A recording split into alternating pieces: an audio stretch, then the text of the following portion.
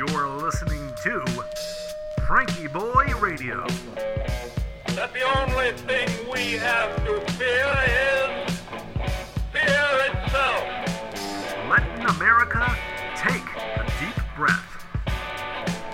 Good evening, ladies and gentlemen, and welcome to FrankieBoi Radio. I'm your host, Josh Urban. Thanks for tuning in this evening, and welcome to episode 120. All right. So, man, I'm a little bit, groggy isn't the right word. Tired, that's the word I'm looking for. My brain isn't even working. See, what happened was this. I think I mentioned it on last night's show. Is right around this time of night, last night, my brother texted me and said, hey, man, you know about that new comet you were talking about? It's in the morning sky. You want to check it out tomorrow? I'll try to take a picture of it.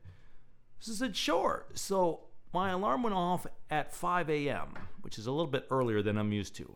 And I hear the classical station. I said, oh, Vivaldi's Four Seasons. Oh, yeah. It's a beautiful piece of music. Oh, wait a second. That means it's time for me to get up. So I jumped out of bed, put on my shoes, threw a telescope and some binoculars in the car, and drove on down to the little local park by the river. We had a good view of the horizon. Unfortunately, it was already too light. But man, I never see the early morning. The mist rising off the field, Mars glittering high overhead. Put the telescope on that and saw the polar ice cap, or one of them, on Mars. Ice on another planet, carbon dioxide and water ice. From Earth, from a parking lot. How cool is that? Venus, the moon, and the beautiful sunrise. There was this whole bank of clouds along the horizon, and the sun was lurking behind them, and you could see it was painting the tops of the clouds, this beautiful orangish, pinkish tint. And the clouds looked like people with arms around each other's shoulders, all huddled around a campfire, which was the sun. And then the clouds moved, and boom, there was the sun. It looked like a tropical sunrise. It was this beautiful orange over the still water, very quiet out there, some mist rising off the water. Gorgeous, the birds singing. I went to the grocery store to get some cereal, and I was standing in line, felt like I'd been hit in the head with a 2x4. Again, I'm usually still in bed by the time I was at the grocery store. And the cashier was like, Sir, you can put your things on the belt now. I said, oh, all right. Well, thank you very much. She's like, how are you doing today? I said, I'm not sure yet. I'm up a little bit before my usual time. It was good to see the day, though. What a beauty. What a gift. Yes, it was full of aggravations and everything, but man, those are minor compared to the gift.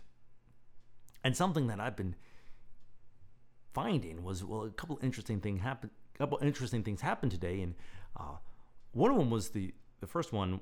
I was talking to a lady, and I did something I'd never done before. I kept my mouth shut. So she was talking, and it was obvious right from the beginning of the conversation that she had a very different opinion about something that I did.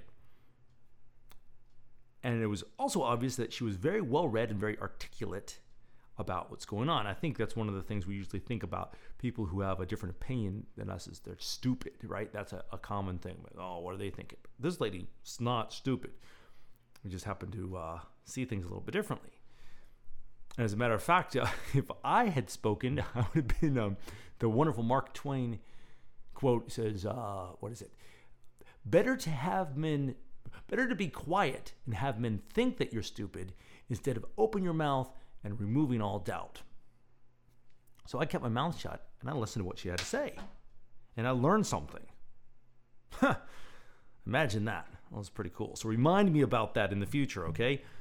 So that was a good one. And then I was kind of like, I stayed a lot later at work than I had meant to, but things needed to be done. And I was helping one of my friends there, and she ended up telling me this, and I'm in a hurry, and I'm trying to get down the hall, and she needed a minute, and I told myself, I'm like, okay, man, look, be cool. Don't be pushing little ladies down the hall, right? Just relax. That's what I was telling myself in my head. So I sat down and was talking with her, and she told me, I told her I was doing a talk on ragtime pretty soon, and she told me, She goes, "Oh, my father used to sing World War I songs." And she started singing me a snippet of a song that he used to sing her back in the day.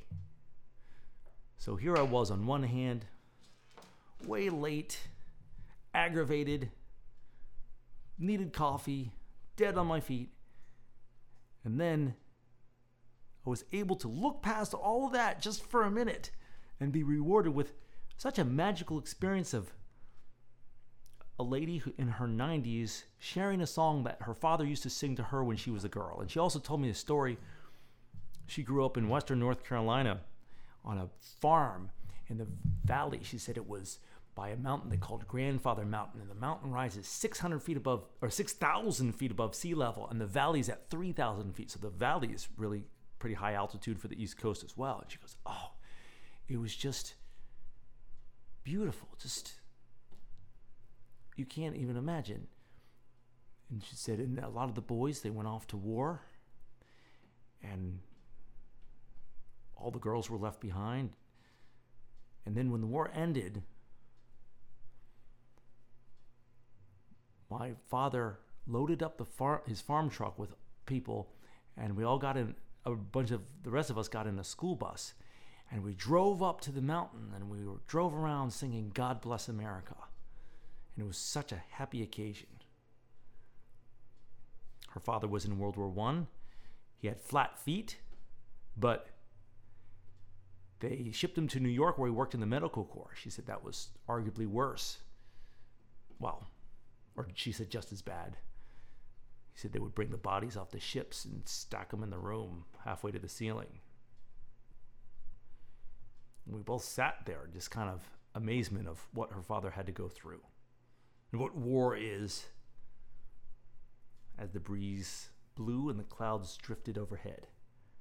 It was quite an afternoon, and I'm glad I was able to calm down for a second and see the gifts that were there, and to wake up and see the gifts that were there, and look past my grogginess and see the cashier chuckling at my stupefaction in line of, "Huh? Oh yeah, it's my turn." So it's been a good day. Especially when you get to see ice caps on another planet and hang out with your brother as he takes pictures of the sunrise. That's pretty cool. So I'm having a good one over here, and I hope you had a good one too. And now, are you ready for some deep breaths? I'm hoarse. I've been yelling all day through a mask, entertaining people. But I think I got this, and I know you got this too. Let's breathe in through our nose and out through our mouth. Let those eyes drift gently closed. And let us begin. Inhale. 1, 2, 3, 4. Pause. 1, 2. Exhale. 1, 2, 3, 4. Inhale. 1, 2, 3, 4. Pause. 1, 2. Exhale. 1, 2, 3, 4. Inhale. 1, 2, 3, 4. Pause. 1, 2. Exhale. 1, 2, 3, 4. Inhale. 1, 2, 3, 4.